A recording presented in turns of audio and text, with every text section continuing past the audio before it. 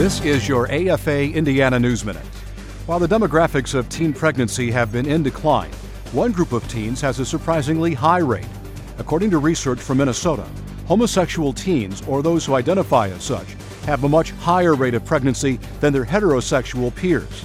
In fact, the numbers aren't even close.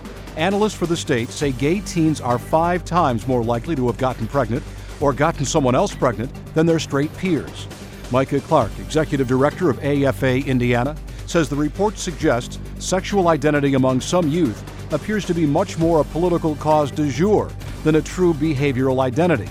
In a culture that has thrown sexual morality out of the window, more teens are willing to explore and embrace a variety of behaviors. And he adds, maybe homosexuality is a lot more about morality than we have been led to believe.